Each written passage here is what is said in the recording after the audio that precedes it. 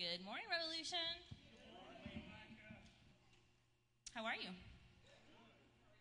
I am well, thank you. It's wonderful to see you all. I'm going to go ahead so I don't forget and dismiss the kids to Revolution Kids Church. And if there's any little peeps that want to go upstairs, still left, there we go. Okay, well, we are doing a two-part mini-series this week and next week. And Daryl picked the topic, and it is on the parable of the prodigal son. So I'm focusing on the younger brother. Daryl's going to focus on the older brother next week, and I have no clue where he's going with his. So y'all could come in, and it would sound like a completely different story next week. And that's the fun thing about parables, is there's so many ways to interpret them. It's kind of like nailing Jell-O to a tree. Like useless. There's no you shouldn't. So, okay. We're going to start right off with our main chunk of Scripture today. We're going to start in Luke chapter 15, starting at verse 11. Feel free to read with me or just listen. Then Jesus said, "There was a man who had 2 sons. The younger of them said to his father, 'Father, give me the share of the property that will belong to me.' So he divided his property between them. A few days later, the younger son gathered all he had and traveled to a distant country, and there he squandered his property in dissolute living. When he had spent everything, a severe famine took place throughout that country, and he began to be in need. So he went and hired himself out to one of the citizens of that country, who sent him to his fields to feed the pigs. He would have gladly filled himself with the pods that the pigs were eating, and no one gave him anything. But when he came to himself, he said, 'How many of my father's hired hands have bread enough to spare, but here I am dying of hunger. I will get up and go to my father, and I will say to him, Father, I have sinned against heaven and before you. I am no longer worthy to be called your son. Treat me like one of your hired hands.' So he went off and went to his father, but while he was still far off, his father saw him and was filled with compassion. He ran and put his arms around him and kissed him. Then the son said to him, 'Father, I have sinned against heaven and before you. I am no longer worthy to be called your son.' But the father said to his slaves, 'Quickly, bring out a robe, the best one, and put it on him. Put a ring on his finger and sandals on his feet, and get the fatted calf and kill it. Let us eat and celebrate. For this son of mine was dead and is alive again. He was lost and is found.' And they began to celebrate." Now, that's not the end of the parable, but I'm going to stop right there for now, because there's a lot already in that we need to talk about. First of all, I am going to refer to this parable as the parable of the lost son. The word prodigal sounds really cool, but it kind of gives a quick summary of that younger son, what he did when he was off. It means spending money or resources freely and recklessly, wastefully extravagant. Kind of similar to the way when they said he lost all his money with dissolute living. That tells us a lot. That tells us that he was living in a way that lacked restraint, indulgence in things that people see as vices. So you can think of things that people see as vices. Alcohol. Kids in the room, but you get it. But some synonyms for dissolute living that I thought kind of helped bring this character to life were corrupt, degenerate, depraved, demoralized, and my favorite, reprobate. So we get it. I think we've heard prodigal son so often that we hear it and we think, oh, that's the guy that realized he was wrong and he went back. Doesn't quite capture the whole essence. But I don't want to focus too much on what he did when he was gone. We get those details. But we have to back up some so we can get the whole story. If you go back to the very beginning of chapter 15, and I think, the very first part of this, chapter 11, it said, "Then Jesus said." That's how it started. That's a really weird way to start a story. So you think, well, he was doing something before this. What was he doing? Well, if you look, he was telling more parables. If you look again, he was telling other ones. If you look all the way back to the beginning of chapter 15, he was having lunch with some friends. And it's, let's see, go all the way back to verse 1. It says, "Now all the tax collectors and sinners were coming near to listen to him. And the Pharisees and the scribes were grumbling and saying, 'This fellow welcomes sinners and eats with them.' So he told them this parable." Now, those words that the Pharisees used to talk about Jesus' friends and his lunch mates are extremely important. As we probably know, tax collectors are not thought of very nicely. So they were more than likely Jewish people, and the land that they lived in was occupied by Rome. And if you were a tax collector, you were a citizen of an occupied nation being employed by that occupying government. They were seen as traitors. And to be called a sinner, that's not like how we use it today. We're all sinners, right? Yeah. So the Pharisees would have looked at sin as a communal act, something that fractured the welfare of the whole community. Your individual sin affected everyone. Sin is not just seen as affecting the individual, but the entire nation of Israel. So for them, it's not enough just to have a way to restore your purity to be able to go to the temple. Sin is something that is connected to the entire people being found pure or impure by God. We don't really have that kind of thought process connected to sin, but I think we can understand the concept of how community can get polluted, community can get fractured. So Jesus sitting and eating, which would be taken as Jesus giving his approval to these people, that the Pharisees are looking at and saying, wait, these are traitors and these are people who are threatening our favor with God. Our covenant with God is going to be threatened again. So Jesus hears them grumbling, and I love the fact that his reply, his comeback, is to just start telling stories. And the first parable of the three that he tells is the parable of the lost sheep. And that's where Jesus specifically turns to them and says, basically, well, if you had 100 sheep and one went missing, wouldn't you leave one to go, or leave the 99 to go find the one? Of course you would. And when you found him, you would rejoice and you'd gather your friends and your family. And you would be so happy. And then he says this mention about one repentant sinner being a greater source of joy in heaven than 99 righteous persons who have no need for repentance. Then he immediately goes into the parable of the lost coin.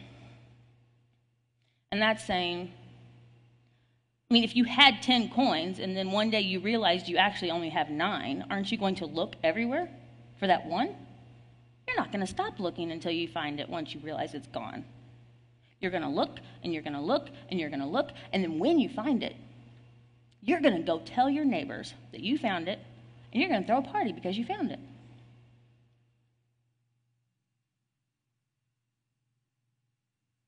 Then he mentions again a statement about joy among the angels of God over one sinner who repents. Now, the parts about repentance, we hear that today, and we're like, yeah, of course. You know, we're the sheep, we're lost, God finds us, we're saved. But it doesn't, to me, doesn't quite fit the story. It's kind of weird. It stands out. The sheep didn't repent. Sheep is a sheep. The sheep wandered off. The coin didn't repent. It doesn't say anything about the coin saying, I'm so sorry, I ran off, I was wrong.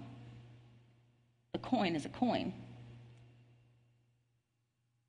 But I think what it does say, and what both stories do say, is that counting things, recognizing loss, recognizing that something is missing, something's not quite right. And the important part, doing something about it. He noticed one sheep was gone. He went to look for it. She noticed one coin was gone. She did something. She went to find it.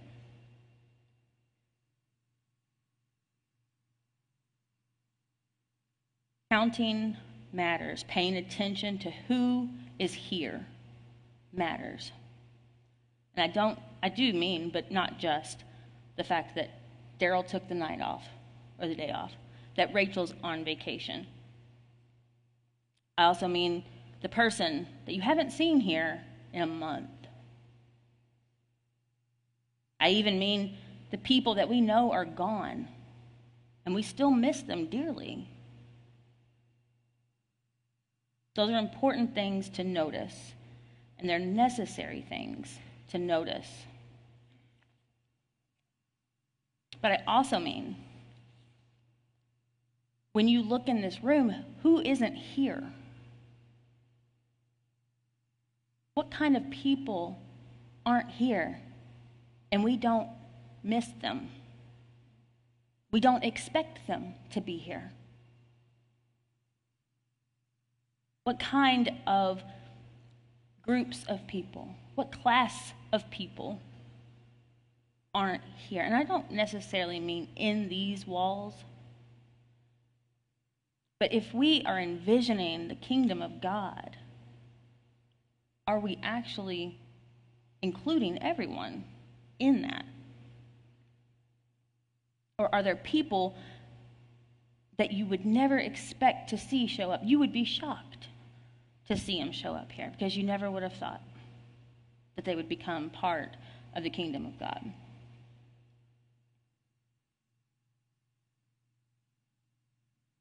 So asking what's missing, I think that's the point of these two parables. Recognizing what is not there. Who isn't here? Who do you know that doesn't see themselves as needed in a community or needing community? Who do we forget to see? Who do we fail to miss at this table here?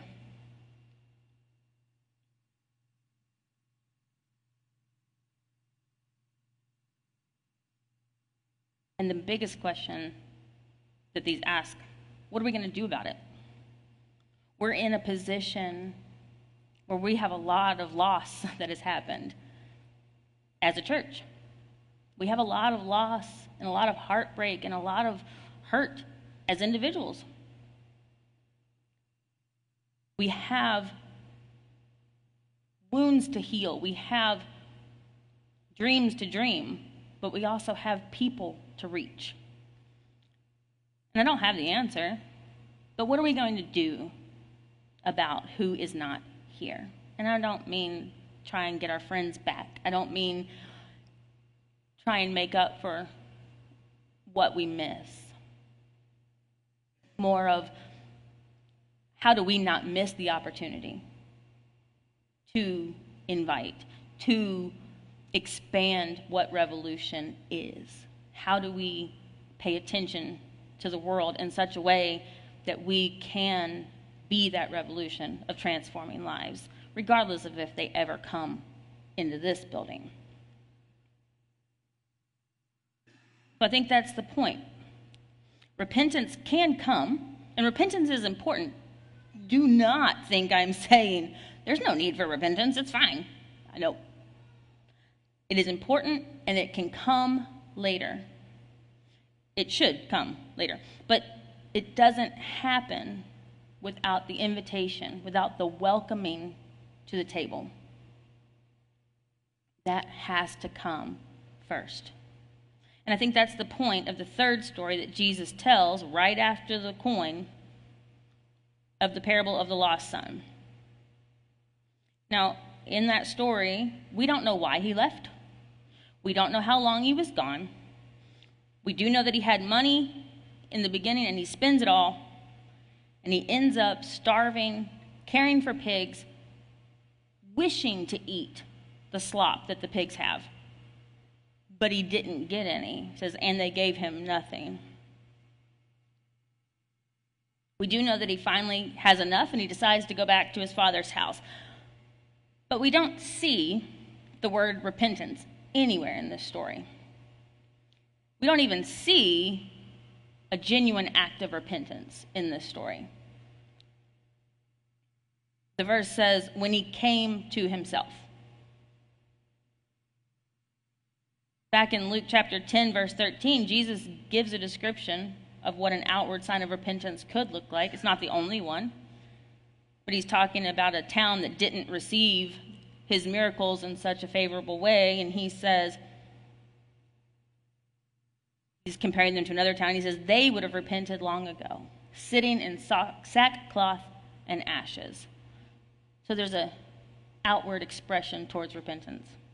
We don't see that here. And I'm not saying it's not there, but I think it can ask the question, is that the point? Does that matter? What if that lost son is just really hurting and just wants that hurting to stop? So he makes a plan to go back to his father's house. Whether he actually thinks that his father is going to say, yes, come be my servant and eat this bread and have plenty.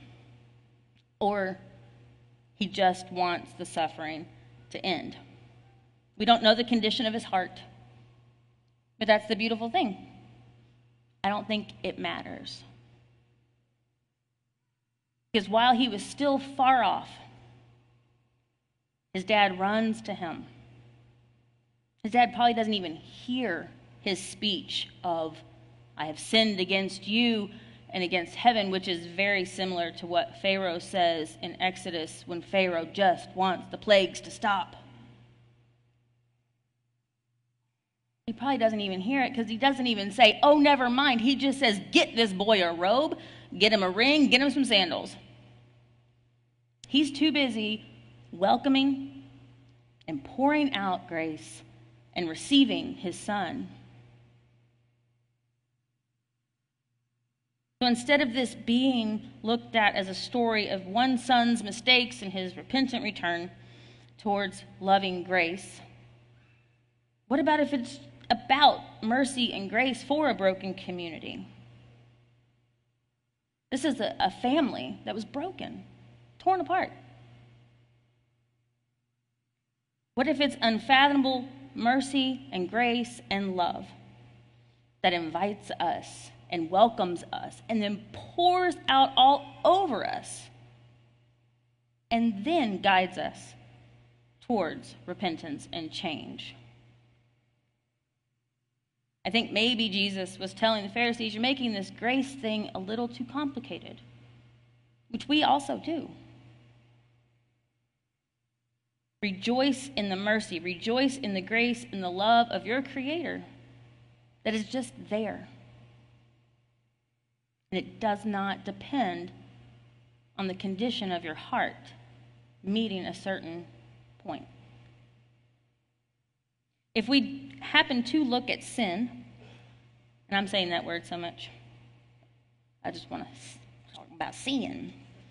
So if sin is communal and it pollutes and it spreads and it fractures the community, I kind of think about that as, what if you knew that this gentleman here, this one that is not actually here, I'm not pointing to any of you all, but that this guy here, what if we knew that he beat his wife?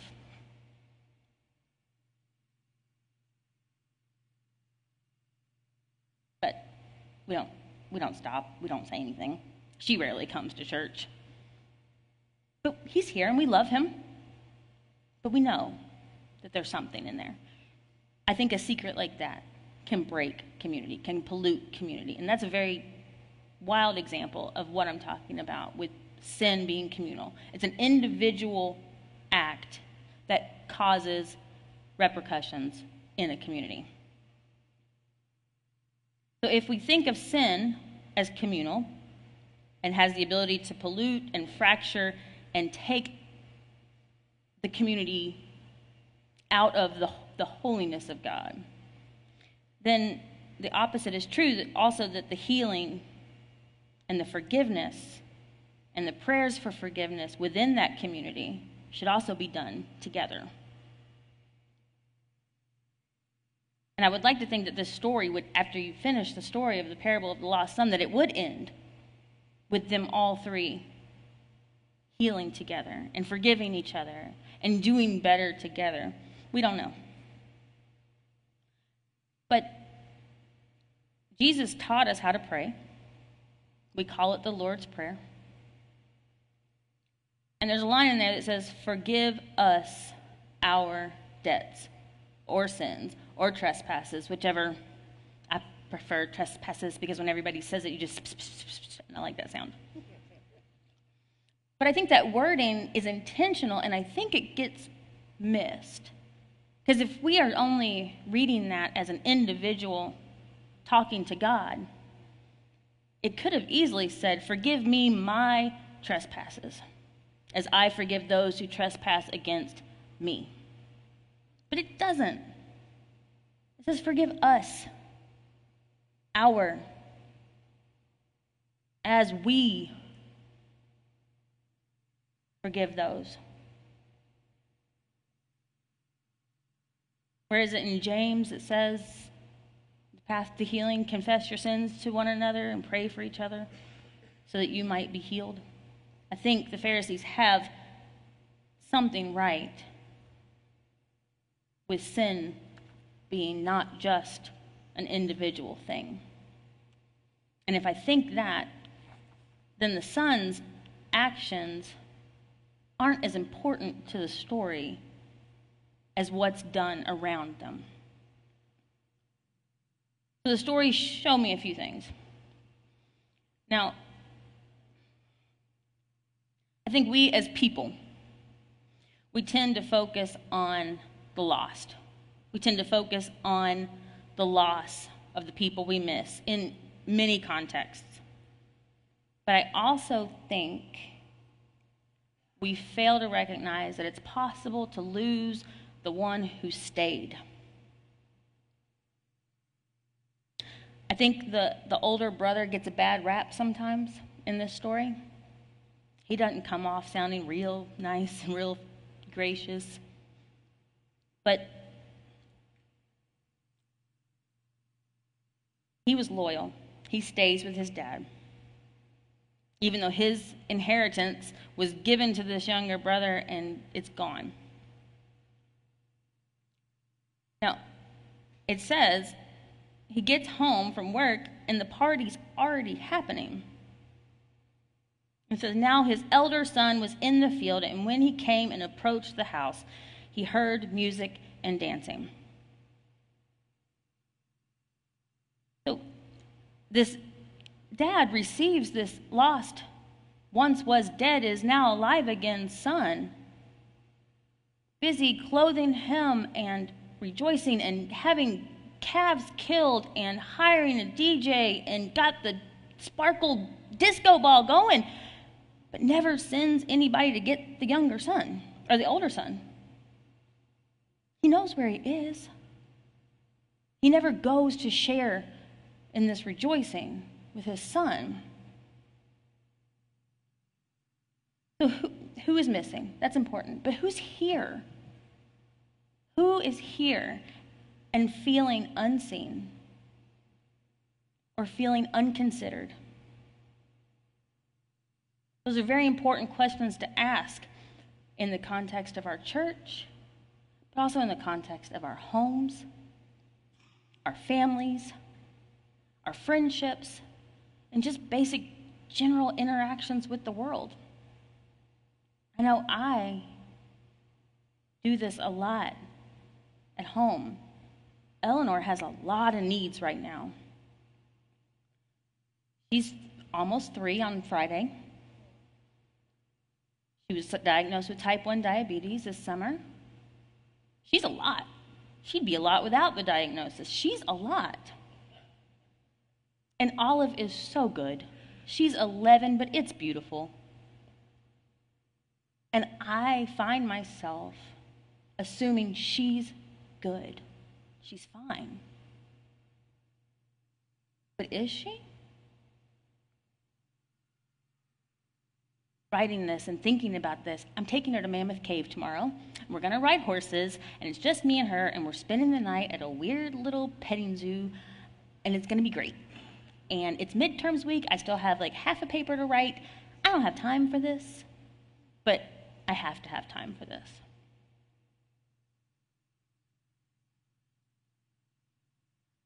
Who's missing? It's a very broad question. A really good practice when you read parables in the Bible is to pay attention to, in your head, where you find yourself in the story, or if you don't find yourself in the story, why you don't.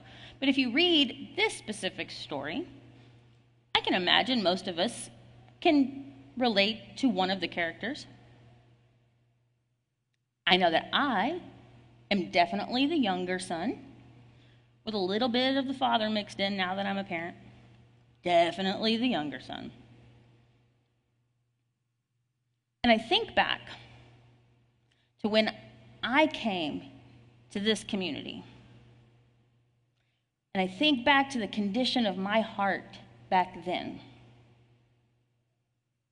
And honestly asking myself, was I repentant back then? Nope. Not even close. Not even close. I just wanted the hurting to stop. And I found a beautiful community that held me and helped me in that and make that change, that turn, that repentance happened after the welcoming.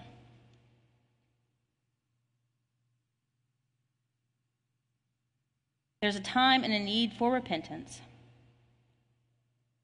but it's not a requirement before you're welcome at this table behind me. Repentance is a continual process. Ash Wednesday, repent and believe the gospel.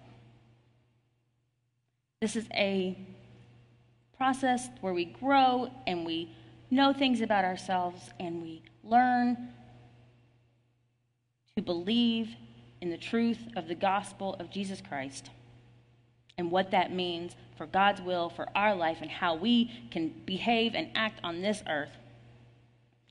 Repentance allows us to be made new, to be able to be used by God to get that glimpse of thy kingdom come. But yet, while we're all still far off, Jesus welcomes us. It's grace. Plain and simple, it's just grace. Now, this whole story started because Jesus was welcoming the wrong people to dinner. They didn't like who he was having a meal with. But Jesus gets a lot more scandalous in the way that he embodies God's love and mercy and grace for us. I mean, if you think back, his last dinner party was extremely scandalous. He turns bread and wine into blood and body. He invites us all to come to a table exactly as we are, whether that's broken and bleeding, begging for pain to stop, joyful, perhaps a little numb and desensitized to what it means to approach this table. To come to the table here and remember who we are, children of God. That we are welcome to come to this table in order to remember who God is. This is an important thing that we do every week. Growing up as a child in the church, this was my favorite part. Not because of the snack, but something about the ritual, the connection to far, far back past. I mean, this is something that has been done since Jesus said it himself. It takes on new meanings. But I think after you do it every Sunday, it just might become stand in the line, take your bread, dip it in the cup. Jesus loves me. I love Jesus. It's awesome. Which is fine. It's great. It's a wonderful message to take away from it. But it can be so much more if we take the time to approach this table as if it were our Father's house and we have just spent every bit of his money and we are broken and we are bleeding and we are starving. He just offers us more than we could ever imagine. Let's pray.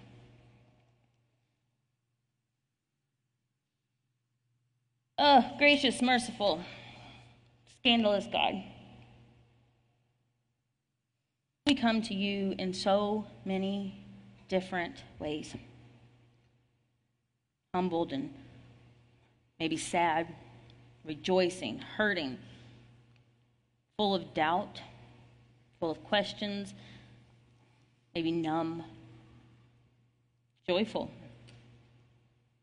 full of hope, or possibly hopeless. All because you ran to us while we are still so far off. Thank you does not seem to cut it. It does not feel like enough, but it might just be all that we have. So God, we give you thanks. We give you thanks and praise for the welcoming, for that invitation to meet you here today, and the opportunity to remember who you are with raw hearts, with all of our questions and hurts, everything that we bring with us, and you meet us there. God, we give you the praise that you are the one that does not give us what we deserve, that gives us grace we could never earn, and the one who loves us far beyond measure. We give you our thanks and our praise. In the name of the Father, Son, and Holy Spirit. Amen.